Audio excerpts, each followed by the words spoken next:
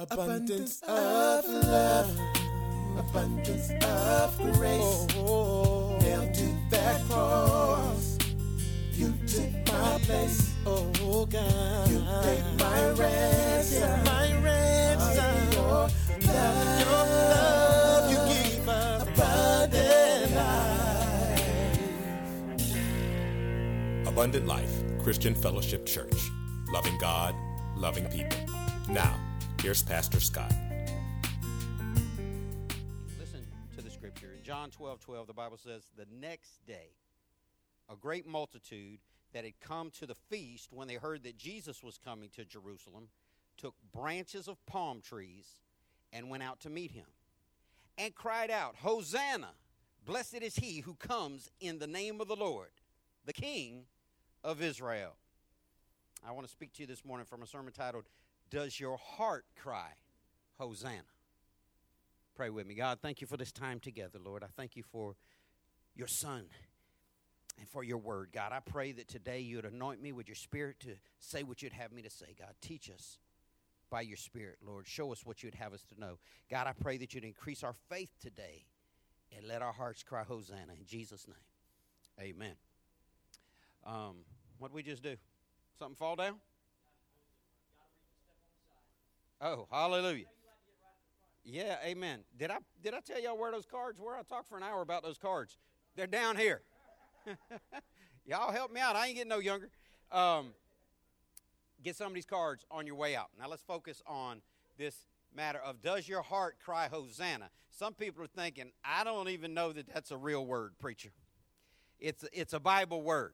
It's a Christian word. And before you leave here today, I want you not only to understand it, but I want you to feel it on the inside. Today, churches all around the world are celebrating what we call Palm Sunday.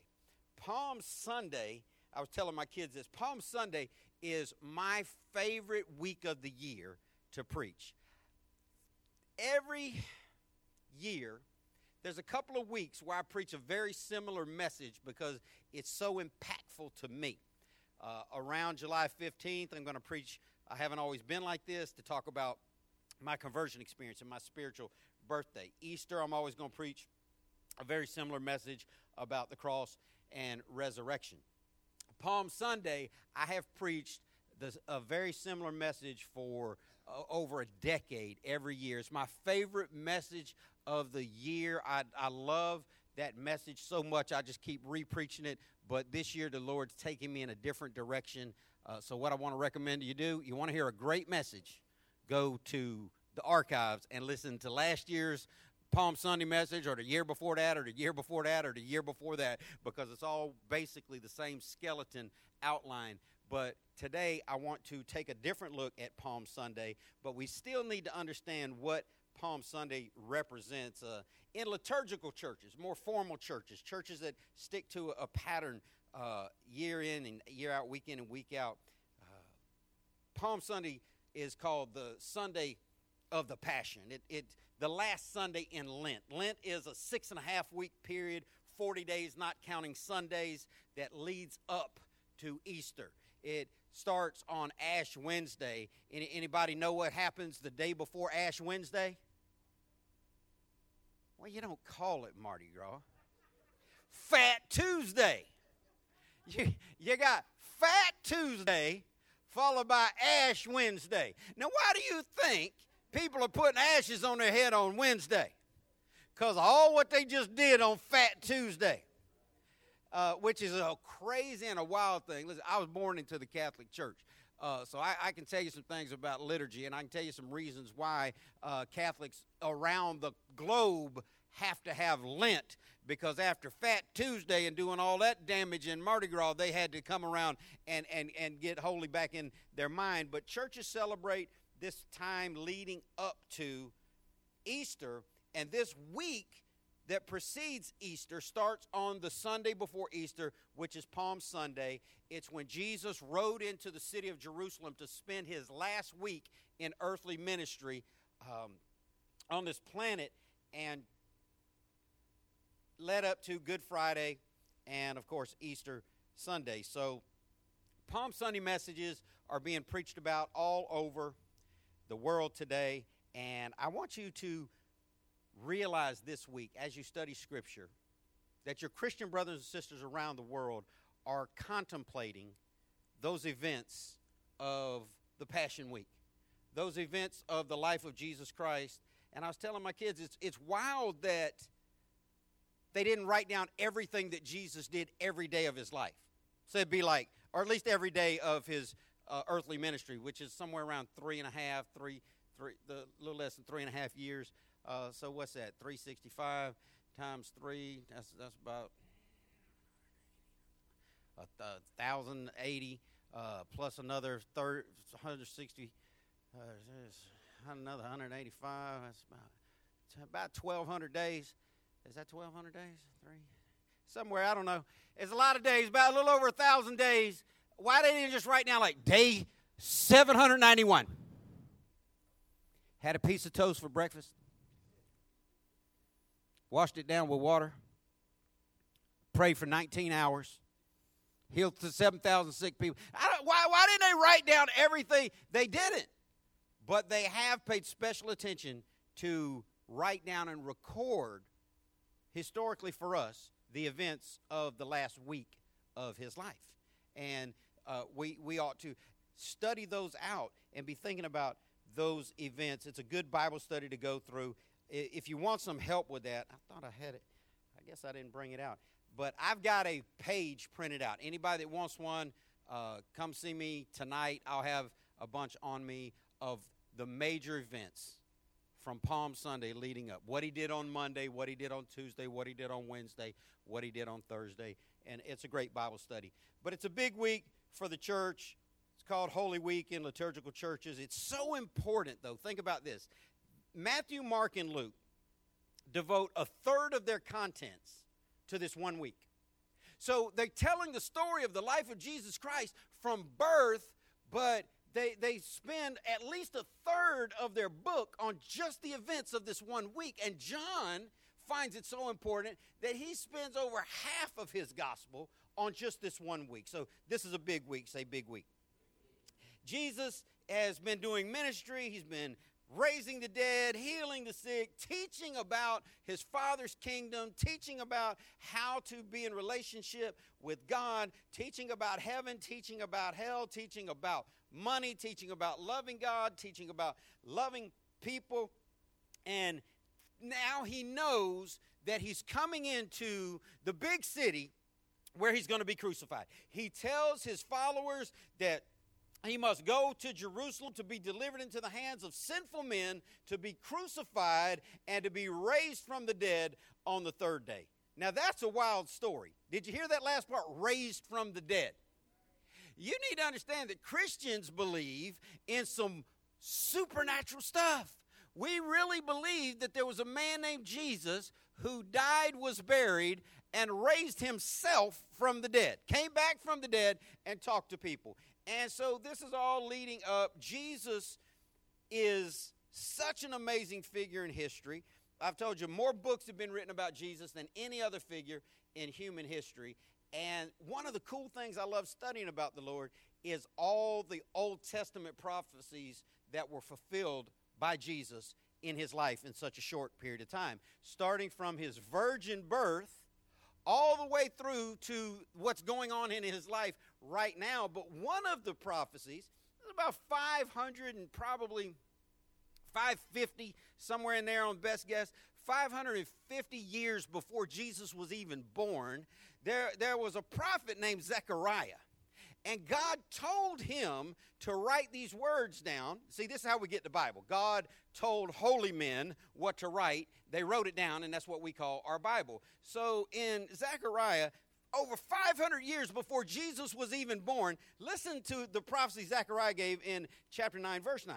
Rejoice greatly, O people of Zion. Shout in triumph, O people of Jerusalem. Look, your king is coming to you. He is righteous and victorious, yet he is humble, riding on a donkey, even a donkey's colt. Now this thing, I'm not gonna preach this, but you ought to study this passage out of Zechariah because there's some really crazy things going on there. Not only a prophecy 500 plus years before Jesus was even born, but the specific nature of how this is happening. Because one thing that the Jewish people had in common, they were all looking for deliverance.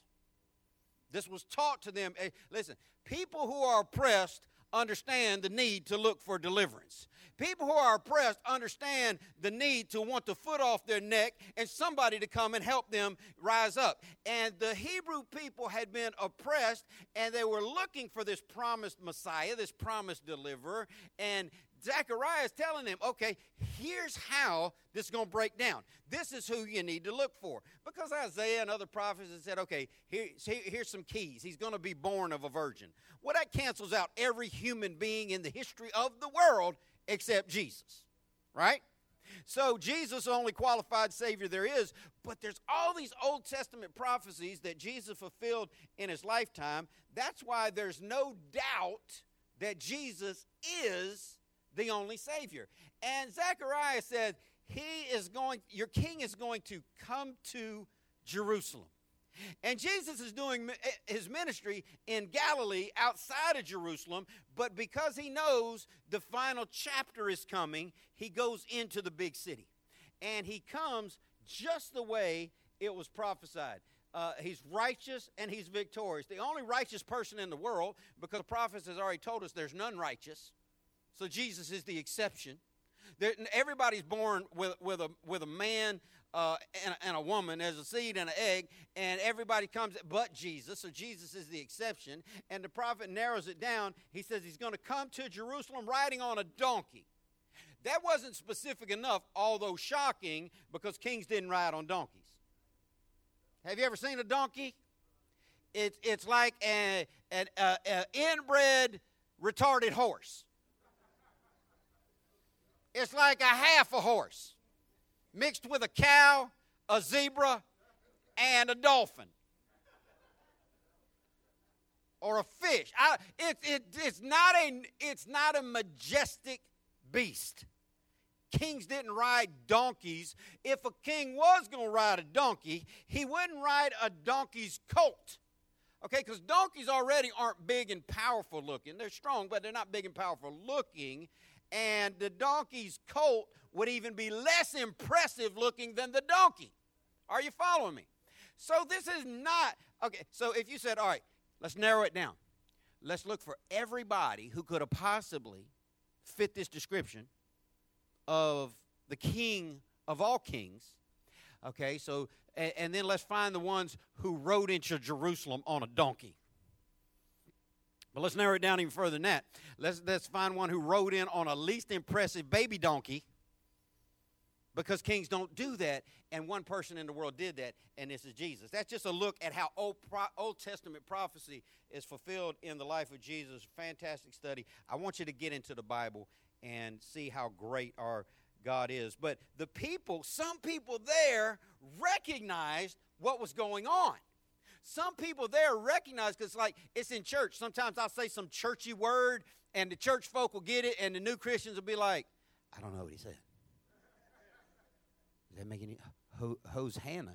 Who's Hannah?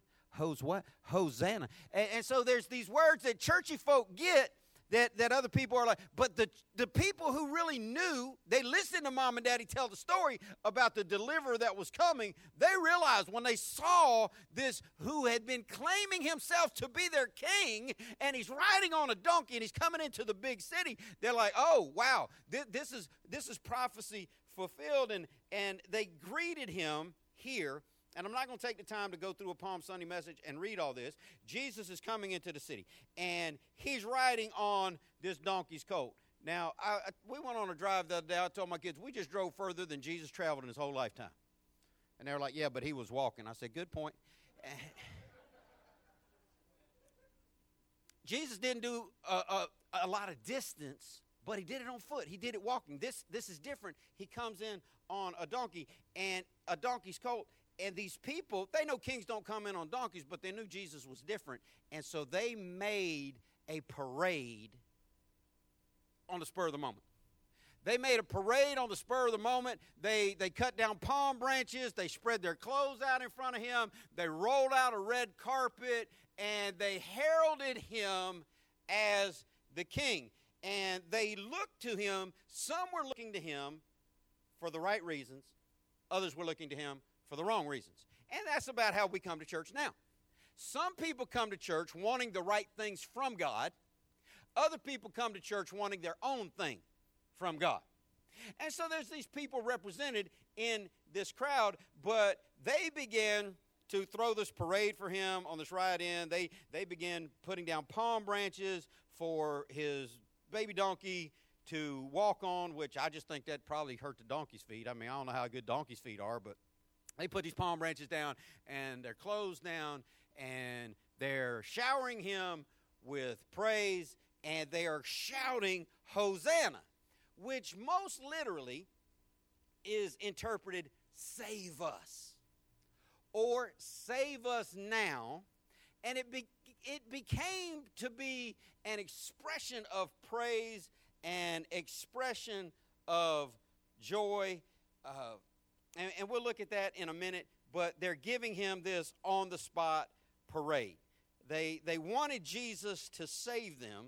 He knew that they knew he was their deliverer, but they just didn't understand how all that worked together. So in my traditional Palm Sunday message, I would talk about the need to prepare his entrance. And I am a creature of habit, as we all are, me more so than most. I stay in my lane.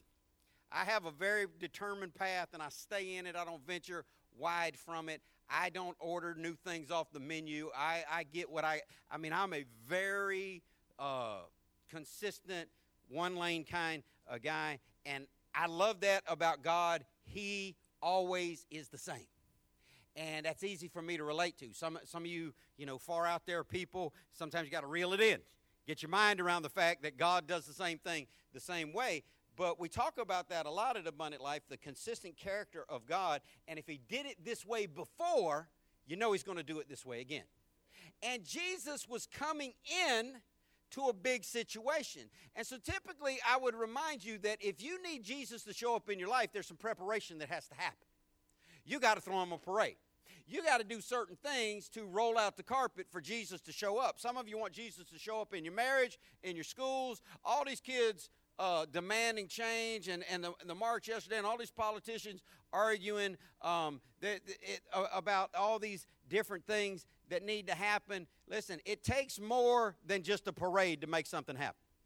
I'm not anti-parade and I'm not anti-protest, but I'm telling you, if you really want change to happen, you got to put the work in. And it can't just be about a one-time thing. Some of you are wondering why God doesn't show up in your finances. You haven't put the work in. Some of you are wondering why God doesn't show up in your relationships. You haven't put the work in. There's a preparation required for Jesus showing up, and this parade is all part of it. The work is all part of it. And I want to make sure that as Christians, we are doing the proper preparation to invite Jesus into our situation. You want God to show up in your situation? There's work to be done. But in our text, Jesus is making his way in. I want us to see how we can prepare for his entrance. I want us to see some things that were unique in this time in the Lord's life. One big thing I want you to understand is as they're making this parade, he didn't tell anyone to shut up. You say, well, that would have been rude. Well, take it how you want it. Almost every single time before, when the crowds got loud, Jesus withdrew. Whenever Jesus did something amazing for someone, he told them, keep this on the DL. We're not talking about this to anybody. Don't go tell anybody. Jesus has been doing ministry for over 3 years at this point, and he had downplayed every big thing he had done. He withdrew when the crowds got too big. He went into solitary places. He did not allow the people to celebrate him during his entire earthly ministry, or to even celebrate largely publicly what he had done in their life. But there's a change here. Say change. See, in Matthew chapter 8, Jesus healed a leper. But he said, see that you tell no one, but go your way. Don't. Now, see, this is wild, because if some religious figure healed you from an incurable disease, you'd be on social media right away. You would be calling everybody, texting everybody, putting it on blast. And Jesus heals the leper, says, don't tell anybody. Just go your way, offer the gift that Moses commanded. In Mark 8, he healed a blind man. And he said, don't go into town and don't tell anybody about it. Like, okay, well, you've done something great for this man. You should get the credit. But Jesus is consistently, through his whole ministry, he's like, shh, keep this quiet. Because he knew the crowds would get so large, the mob would get so intense that he wouldn't be able to move from place to place and do what God had called him to do. So he's constantly downplaying it. In Mark chapter 5, he raises a little girl from the dead. Now, you can't get much bigger than that. And I don't know what it's like to have a girl, because I thank God he blessed me with boys. And people talk about, ooh, that little girl got daddy wrapped around her finger. I don't know what it's like to personally have a girl, but I've seen dudes really get wound up in their daughters. Amen? So I'm like, man, you know, if God raised one of our sons from the dead, that's cool. He can cut the grass. But, you know, if God raised a little girl from the dead, then that's all. You know, they write stories about stuff like that. But Jesus raises this little girl from the dead, and he tells all of them, shh, keep this to yourself. Don't tell anybody about it. Mark 5:43 says, he commanded them strictly that no one should know it, but give her something to eat. That's his whole deal. He's like, okay, just raise your daughter from the dead. Y'all don't talk about this to nobody, but get this girl something to eat because she's hungry. Now, I mean, you know, we got churches in our city. If they give out a bottle of water at a soccer game, they wrap the label with their church name on it and then put it on social media saying, look what we did. Jesus had raised this girl from the dead and like, nah, don't tell anybody about it, but get her a sandwich. And he's downplaying everything throughout he's raising the dead, he's healing incurable diseases, and he's telling all of them, keep it quiet because I need to fly beneath the radar. I don't need these crowds to overrun me, but right here in a crowd of people chanting for him, celebrating him, the change happens. He does not tell them to be quiet. And the point of the matter is this. Some of you are working on an old paradigm when you need to catch up to where the Lord is now. See, some of you have had God do things in your life, and you think it's still AD 31. And Jesus is still trying to keep quiet what he's doing. But Jesus is no longer asking anybody to keep quiet from celebrating and bragging on what he's doing. Every time God does something for you now, you ought to shout it from a mountaintop. Every time God does something from you now, you ought to tell the whole world how good God is, because he's no longer expecting us to keep it quiet. So there's this big change that happens on Palm Sunday from this private keep it quiet ministry to this large parading brag on the Lord ministry. And I want you to know, I've said it for years, but I want you to get it deep in your spirit, that the more you brag on God, the more he'll give you to brag on him about. You need to learn how to celebrate God. If you woke up today, and I'm guessing most of you did, you should have thanked God for life, because some people didn't. If you were able to stand up when you got out of bed and walk to the bathroom on your own power, you ought to give God praise. Some of y'all ain't got to the point in life where that matters to you. When their feet start tingling, they'll know something. Won't they, Elder Jimmy? When they step out of bed and they feel like they're walking on nails, then they'll know something about giving God thanks. But we need to be the celebrating crowd, not the quiet crowd. All right, I'm going to keep moving. I'm going to get you out of here early today. That's my promise. We got a change going on. Jesus isn't telling them to be quiet anymore. No more beneath the radar. We need to tell everybody what God's doing in our life. But let's get back into this text. Jesus comes to Jerusalem. It's the last week of his earthly ministry. He's going to be crucified and raised from the dead. As he enters the city, the people cry this word, Hosanna. And I want you not only to know the word, I want you to feel the word. I want you, see, I love words. I love the way words work. I love words that have multiple meanings. I'll show you one. Hey. What did I just say? Hey. Hey. Same word. Meant a whole bunch of different stuff based on who I said it to and how I said it. See, words are cool. Words are exciting. Study the Bible. You're going to find out how awesome words are. But this word Hosanna is a fascinating word based on the way it's used and whether or not you feel it. See, there's some words. Now, you sometimes ghettoisms are just ridiculous. Serve no purpose other than being full flavor. But sometimes your vocabulary and your understanding of words will help if you will get into a little more flavorful description, because you can hear me audibly but not be hearing me.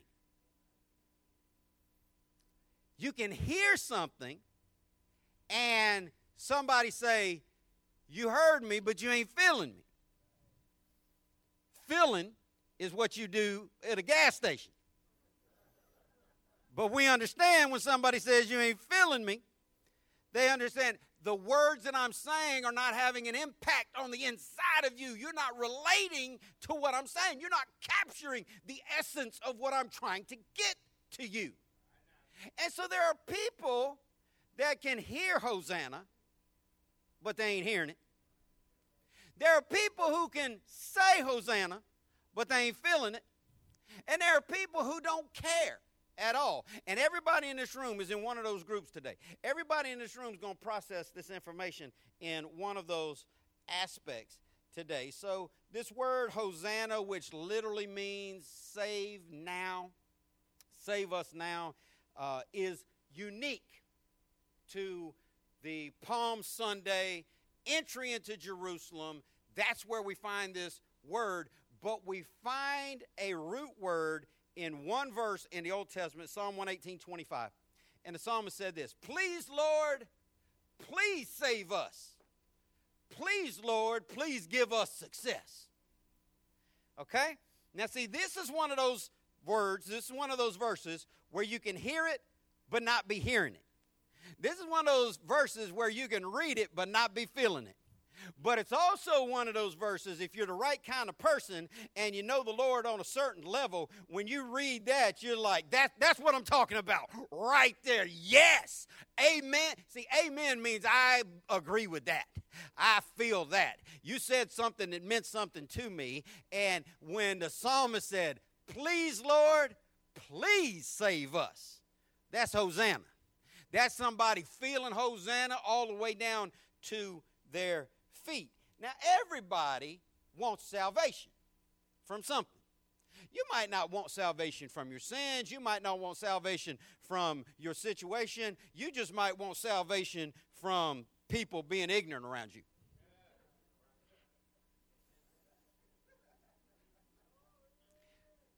Hey, few things in life try me harder than ignorant folk. But see, here's the key. I'm going to help somebody. The devil knows your trigger. The devil knows what sets you off. So the next time them ignorant people get on your nerve, just join in ignorance with them. The devil will be like, oh, just don't bother him no more. He had to get a whole new plan. But some people want saving from different things. Now, when you're driving down the road minding your own business, and you see that man behind you with them light bubbles on the top of his car, you want salvation at that point. You want salvation. You don't want to get shot. Because I don't know. I mean, getting shot or getting hauled off into prison, neither one of them good ideas for me. But you don't want to get a ticket. You don't want your insurance to go up. You don't want to sit there and listen to his speech for an hour and a half while he runs your tag. You don't want to be just, you want deliverance. Get it in your mind. Salvation and deliverance come from the exact same root word. They come from the same thought process. That's why when the Bible says, whosoever shall call on the name of the Lord shall be saved, it also says, whosoever shall call on the name of the Lord shall be delivered.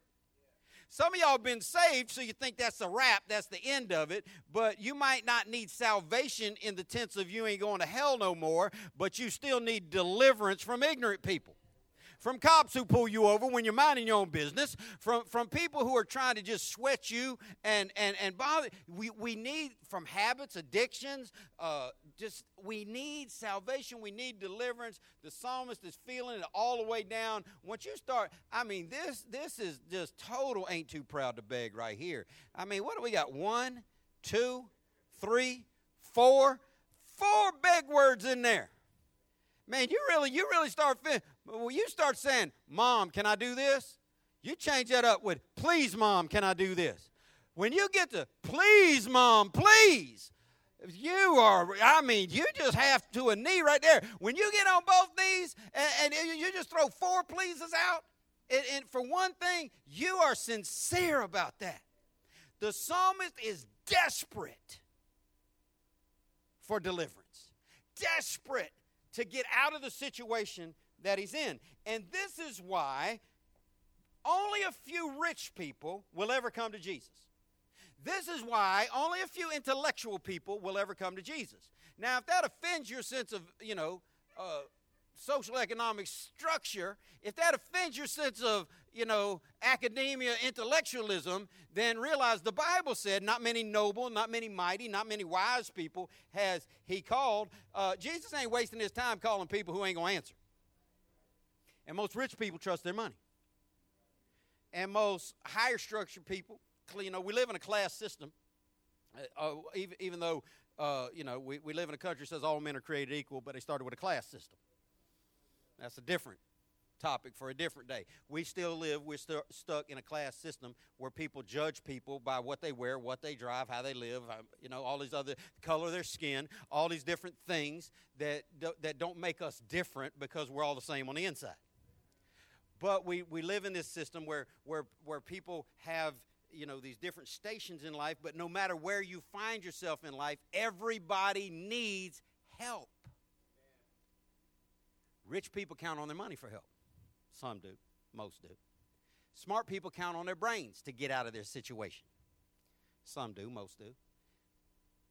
Oppressed people, or people with good enough sense to know that God is stronger than them, count on God to get out of their situation and know that only God can get me out of this. And that's why some people got to fall all the way to the bottom. Some people got to fall all the way to the bottom where they finally quit trusting their money, quit trusting their family, quit trusting their pedigree, quit trusting their background, quit trusting their intellect, quit trusting their strength of will, quit trusting their work ethic, and finally realize, I need the Lord. Where people with good common sense, see, there's a difference between book sense and common sense. The people with good common sense just know right off the rip, I need God. And the psalmist is one of those powerful people, but yet understands that he needs the Lord in such a desperate way. I wonder, are you desperate for the Lord today? See, some people come to church just because it's Sunday, and they're supposed to go to church. Other people come to church because they've been desperately hanging on to the Lord all week long. They just want to get around some other people that are desperately hanging on to the Lord. It's like, man, if you're a survivor of the Battle of the Bulge, Pearl Harbor, if you're a survivor of some natural disaster, if you're a survivor of some large school shooting, you find some commonality. You want to get around those people and tell your story. You be like me and a couple other guys, ladies in this room, we Army guys stuck in a Navy town. You got to get around some people to know your story and know your background. And so, this commonality that we share as Christians needs to deepen in our lives. See, black folk get around black folk to talk about black stuff. White folk get around white folk to talk about money. Hispanic folk get around Hispanic folk to talk about family and food. You shouldn't be stereotyping. Listen, hush. If it's the truth, it's the truth. But we need to not do away, not just act like we people are like, Pastor, I don't see color. Well, get some glasses, fool. Bump into the wrong person that way. Obviously, we come from different backgrounds, and some of those backgrounds have caused you to have a commonality with other people. I like people that like baseball. I like people that like the Army till I found out they wore their uniform wrong. I mean, you find there's common ground, but why don't we understand that the depth of our commonality should be in Christ more than anything else? Because one day, your family name won't be your name anymore. The Bible says He's going to give you a new name in heaven. One day, your relationships on earth won't matter anymore because the Bible says there ain't nobody married in heaven but to Jesus. One day, your education won't matter. All these things are going to be taken away from us. That's why some of us have already decided. Whose team I'm on? I'm on the Lord's team. Everybody on the Lord's team, I'm with that. Listen, I'm so serious about that, even if they are Florida State fans. Deacon West, that's still my brother. Listen, even if they like hockey, I'm going to let you know, hockey's not a real sport. See, I know it's a real sport. I just said that to get you to show yourself. Because I say Florida State, Deacon West is like, I put on hockey, everybody froze on me. So I'm like, how do I bring out my hockey fans? Bam! You just been exposed. Don't work the man working the microphone. Here we go. So the psalmist cries out with this desperate understanding, I need God. And from the root word that he says, please save us, we get this Greek word, Hosanna. And we find it only in the New Testament in this Palm Sunday setting where Jesus is coming in and they're shouting Hosanna because more than anything else, they wanted immediate help from their present situation. They should have been shouting Hosanna, save us, because we're lost and on our way to hell. They should have been shouting Hosanna because there's an eternity on the other side of this life. They should have been calling out for salvation because eternity is forever and this life is not. But most people still today, when they call out to God, they are looking for an immediate fix from their personal pain, when the deeper issue is so much bigger. So what is it that you want God to save you from? See, these people had been oppressed for hundreds of years. They'd been enslaved. They'd had the Romans just oppressing them brutally, and they had a promise from God that said, one day I'll send you a deliverer, and he will reestablish the throne of your father David in the city of our God, Jerusalem. And so this is why Jews today, all non-Messianic Jews, this is why real Jews today do not believe that Jesus was the Messiah. Because they thought he was. He fulfilled a lot of prophecy, but when he died and he didn't crush the Roman Empire and reestablish the city of David and the throne of David in Jerusalem, they said, well, we thought he was the one, but he ain't. But see, what they don't realize is he's coming back again, and that's part B of his whole solution for the world. He's going to do that when he comes back the second time. But they disqualified him based on that. Most of the people that were crying Hosanna weren't looking for salvation or a relationship with God. They were looking, get these Romans off our neck. They're rolling out the red carpet for Jesus on Palm Sunday because they think he's going to crush their oppressors. And I have met, it is just the wildest thing to me, I have met white Americans that have books and lies and theories that tell them that they're the real Jews and that they're the people of God. And that's silly and that's ridiculous because white Americans are white Americans and Jews are Jews. But it's no less ridiculous than the black Jews or black Hebrew movement, and I've met people who say the blacks are the real Hebrews because we've been oppressed like that. Irish people been oppressed. Didn't make them Hebrew. Oh, it touched the nerve. Listen, white people crawled over here, stole land from Indians, from Europe. Black people got drug over here from Africa. Don't make any of us Hebrew. You want to see a Hebrew? Get up to the sandwich shop. Pastor, you shouldn't be like that. Listen, I'm trying to help you. Pawn shop, somewhere. You find, get a good lawyer. You want to find a Hebrew? Get a good lawyer. You already know. I get in the box. I'm finding somebody named Goldstein, Silverman, somebody. The Jew has a special place in God's plan that America doesn't hold. They thought, because they couldn't see past their pain, that the salvation they needed was from the Romans.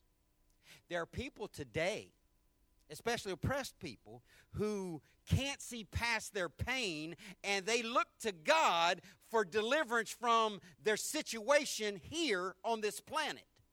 That is not the salvation that we need to be primarily concerned with.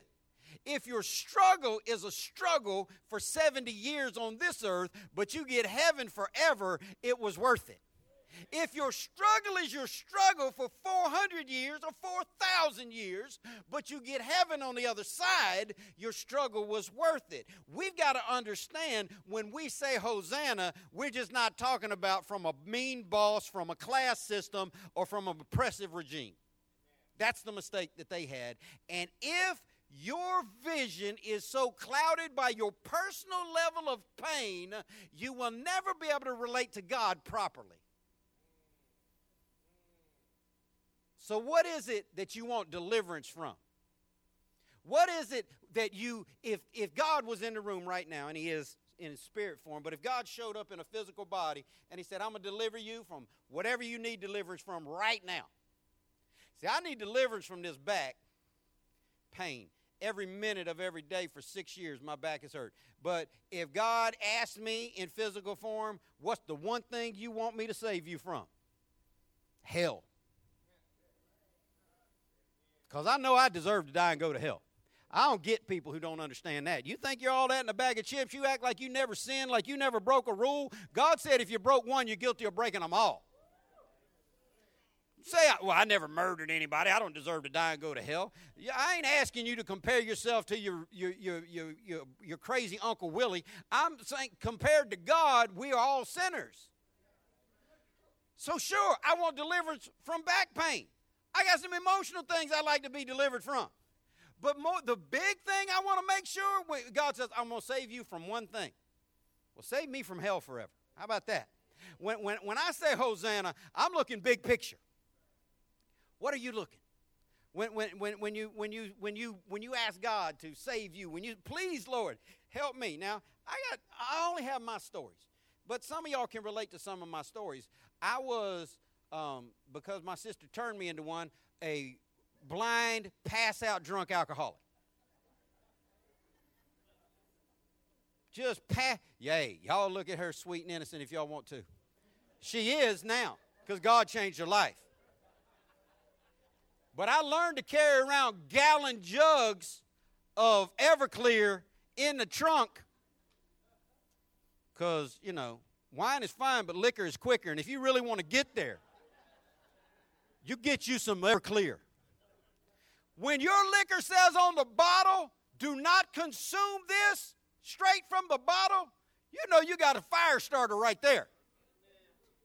Before there was Everclear being sold, my sister was riding around with gallons of whole grain alcohol. That's what we called it back, whole grain alcohol. That's straight up moonshine.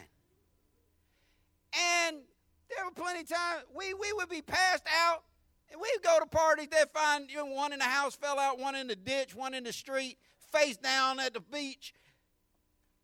I've had my days crying for deliverance on the toilet bowl.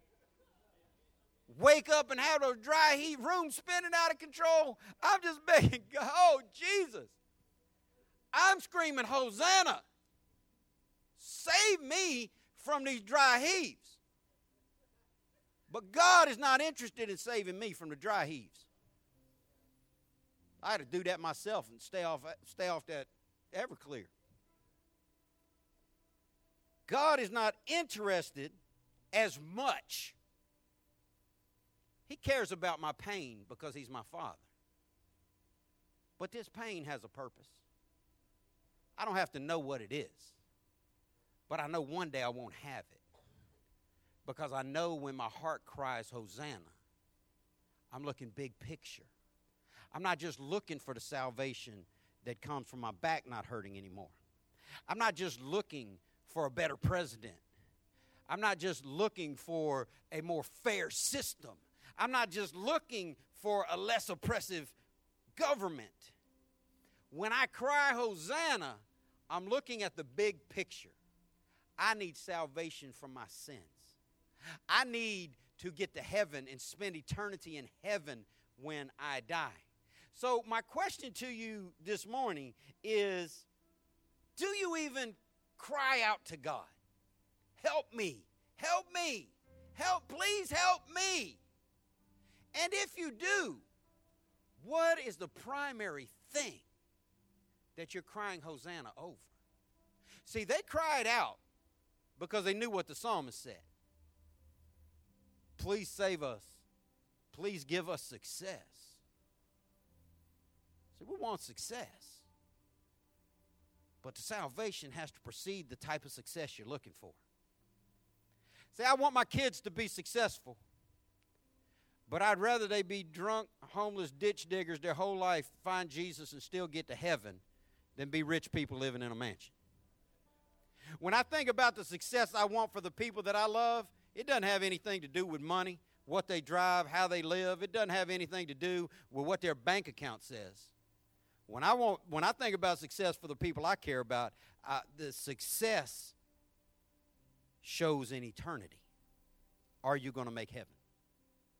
So my question to you, do you cry Hosanna? Do you ask God for help?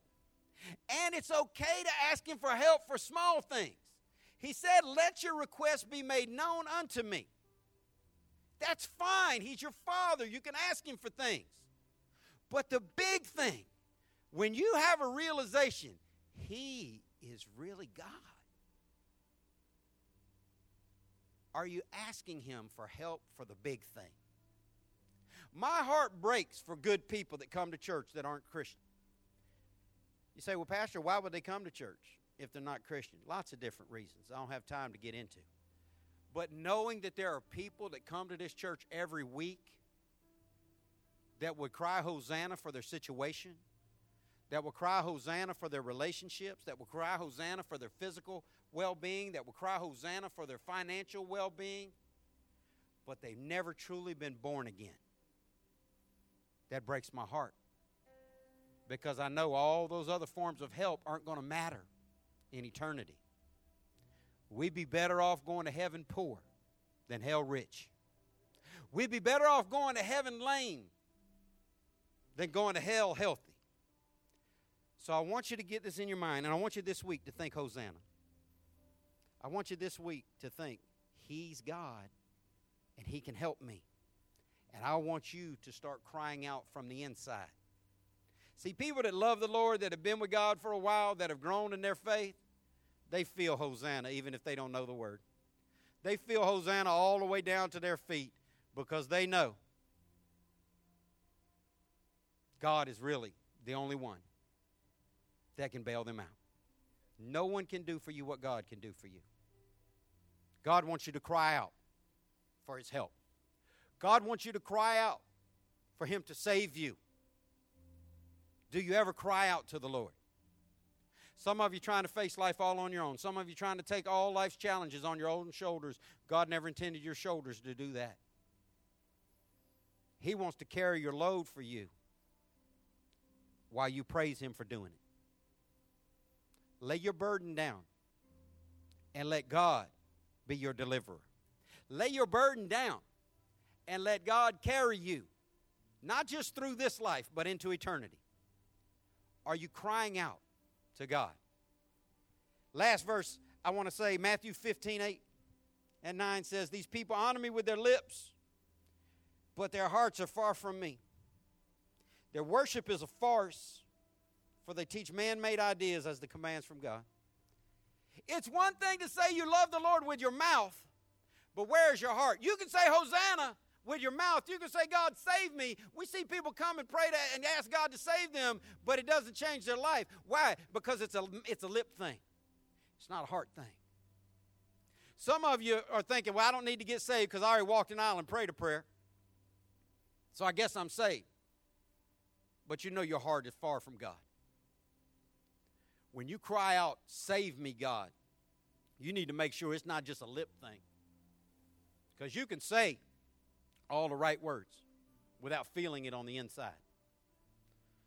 So to wrap this up, I want you to cry out to God for salvation, for deliverance. But I don't want it just to be a lip thing. I want it to be a heart thing. I want you to feel it deep down in your heart. I can count on God. No matter what this life looks like, no matter what hand I get dealt, no matter what oppression and hardship I go through, He is my salvation. He is my deliverer. He is a very present help in time of trouble. He is the one who is going to see me through to the other side. No matter how many hills I have to climb, no matter how many valleys I have to drag through, He is going to get me home. Hosanna is His name because He's the only true Savior. Hosanna is who He is because He loves you and He wants you to ask for His help so He can give it to you. He's the King of all kings and He's the only sufficient Savior. Do you call on Him for help? Everybody in this room needs to cry Hosanna. Everyone in this room, if you want to hear good music, I listen to very limited form of music. If you want good music, ask me. I've shared with some of y'all some good music, and I won't lead you wrong. You want some really good music? YouTube Bishop Paul Morton. Hosanna in the highest. And you learn how to sing with Bishop Paul Morton, Hosanna in the highest. Hosanna is His name. He wants to save you. Not just in a salvation sense. He wants to help you in your moment-to-moment sense. What do you need God to be Hosanna in your life for? Start crying out to Him. But if you only cry out to Him with your mouth and your heart is far from Him, then your worship is a farce, and He will not show up for your situation. He said your mouth can say you love me, but if your heart is far from me, He already told us you only find Him when you search for Him with your whole heart. Step away from some stuff and get more involved in your spirit, in your spirituality. Put some stuff off and get more in your Bible. Spend more time in prayer. Spend more time calling out to Him. If you want a Whopper, there's only one place you can go. And if you want an Egg McMuffin, there's only one place you can go. Different locations, one place. If you want God to help you, you've got to go to His Son, Jesus Christ, because Jesus said He's the only way that you can get to the Father. Call out to Him, but feel it on the inside. Call out to Him for salvation. Call out to Him for help. Call out to Him for your struggle. But mean it. Don't let it just be words out of your mouth. Let it be the depth of your heart, like the psalmist said, please, Lord, please. I am begging you because you're the only one that can do this. There is salvation in none other, the Bible says. Only through Jesus. Hosanna is His name. Call on Him for help. Pray with me. God, we love You. We thank You for saving us from our sins, God. We thank You for the life that You've given us, Lord. We need Your help, so we ask You, God, help us now. Help us now, God. I pray for every person in the room who's not truly born again, Lord, that You would save them. God, I pray for every true Christian in the room that Hosanna would be in our mouth and in our hearts, that we would look to You in every situation of our life as our deliverer and as our Savior. Thank You for coming to this earth and being an example to us of what the Father looks like. Thank You for saving us. Thank You for giving us success. Lord, I pray that you would strengthen the heart of the hurting in this room. Give us hope for this day and our future. And let us know that hope is in Jesus. God, I pray that for each person here who's not saved, Lord, that you would let them call on you today. And for each person who is saved, that we would call on you for salvation, for healing, and deliverance, because you're the only true God and you're the only one who can. And we thank you for that. And we give you praise in Jesus' name. Amen. Abundant life.